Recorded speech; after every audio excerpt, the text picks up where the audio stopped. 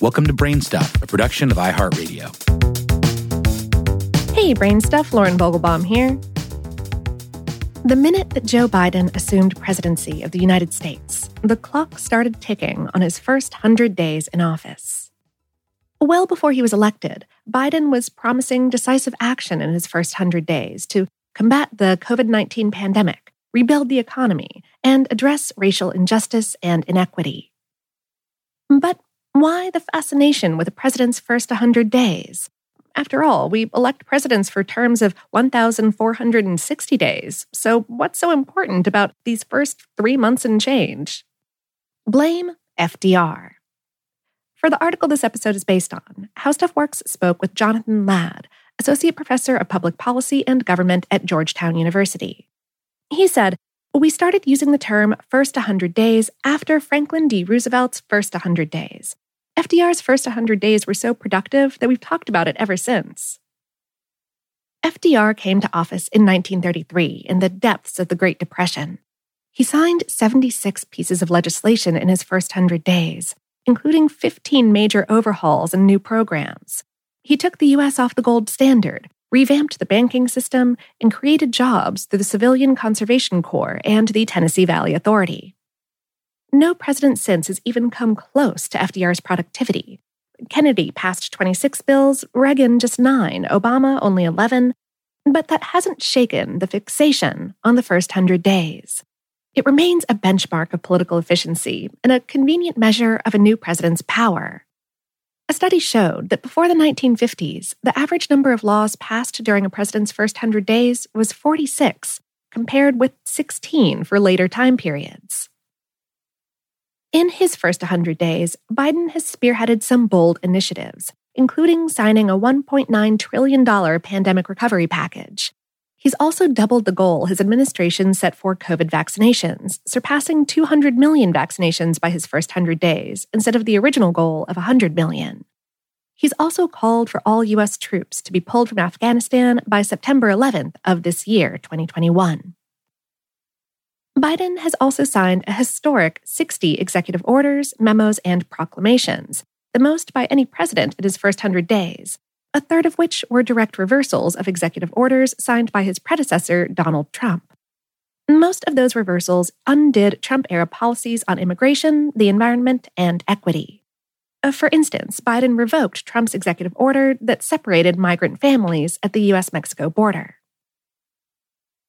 In an article for 538.com, political scientist Julia Azari noted that presidents often enjoy a honeymoon with Congress during their first 100 days, making it easier to push the new White House's legislative agenda. And the effect is strongest for presidents who confront divided government. One possible explanation for the 100-day honeymoon is that, historically, most incoming presidents enjoyed high approval ratings with voters. In those less divisive times, senators and representatives from the opposing party would cross the aisle as a nod to presidential popularity, and more importantly, to assuage voters back home. For example, even though President George W. Bush won the 2000 election by the slimmest of margins, he was popular enough that conservative-leaning Democrats helped pass his tax cut package early in his tenure. Trump had no such luck, and Biden hasn't either. Ladd said, "Popularity matters less now because there are a lot fewer conservative Democrats and liberal Republicans than there used to be." Plus, Trump and Biden were significantly less popular than previous incoming presidents. Trump's approval ratings at his inauguration were in the high 30s. At the 100-day mark, it stood at 41%. Biden's approval rating was 53% on his 100-day mark, significantly lower than Barack Obama, 65%, or Ronald Reagan, 68%, at the same point in their first terms in office. Beside Trump, the only other president with a lower approval rating at 100 days than Biden was Gerald Ford at 48%. The bipartisan honeymoon of the past appears to be over. Not one Republican member of Congress voted for Biden's pandemic relief bill, for example. And as of this writing, it's unclear whether Biden has the votes to pass his ambitious $2 trillion infrastructure plan. Another reason why more legislation often gets passed by in the first 100 days often has to do with the political changing of the guard. When the White House and Congress are finally controlled by the same party, previously defeated bills get a second chance at life. President Bill Clinton signed the Family and Medical Leave Act within days of taking office in 1993. He could act so swiftly because the same bill had previously been passed by Congress and vetoed by President George H.W. Bush. The same thing happened with the Lilly Ledbetter Fair Pay Act, which President Barack Obama signed into law 9 days after his inauguration. If precedent stands, then Biden's most substantial legislative moves will come well beyond the somewhat arbitrary 100-day mark. President Lyndon B. Johnson didn't sign the Voting Rights Act until 7 months into his term, and Obama didn't enact the Affordable Care Act until more than a year into his first term.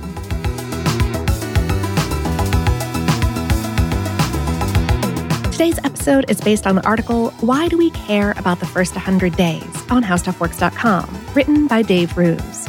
Brainstuff is a production of iHeartRadio in partnership with HowStuffWorks.com and is produced by Tyler Klang. For more podcasts from iHeartRadio, visit the iHeartRadio app, Apple Podcasts, or wherever you listen to your favorite shows.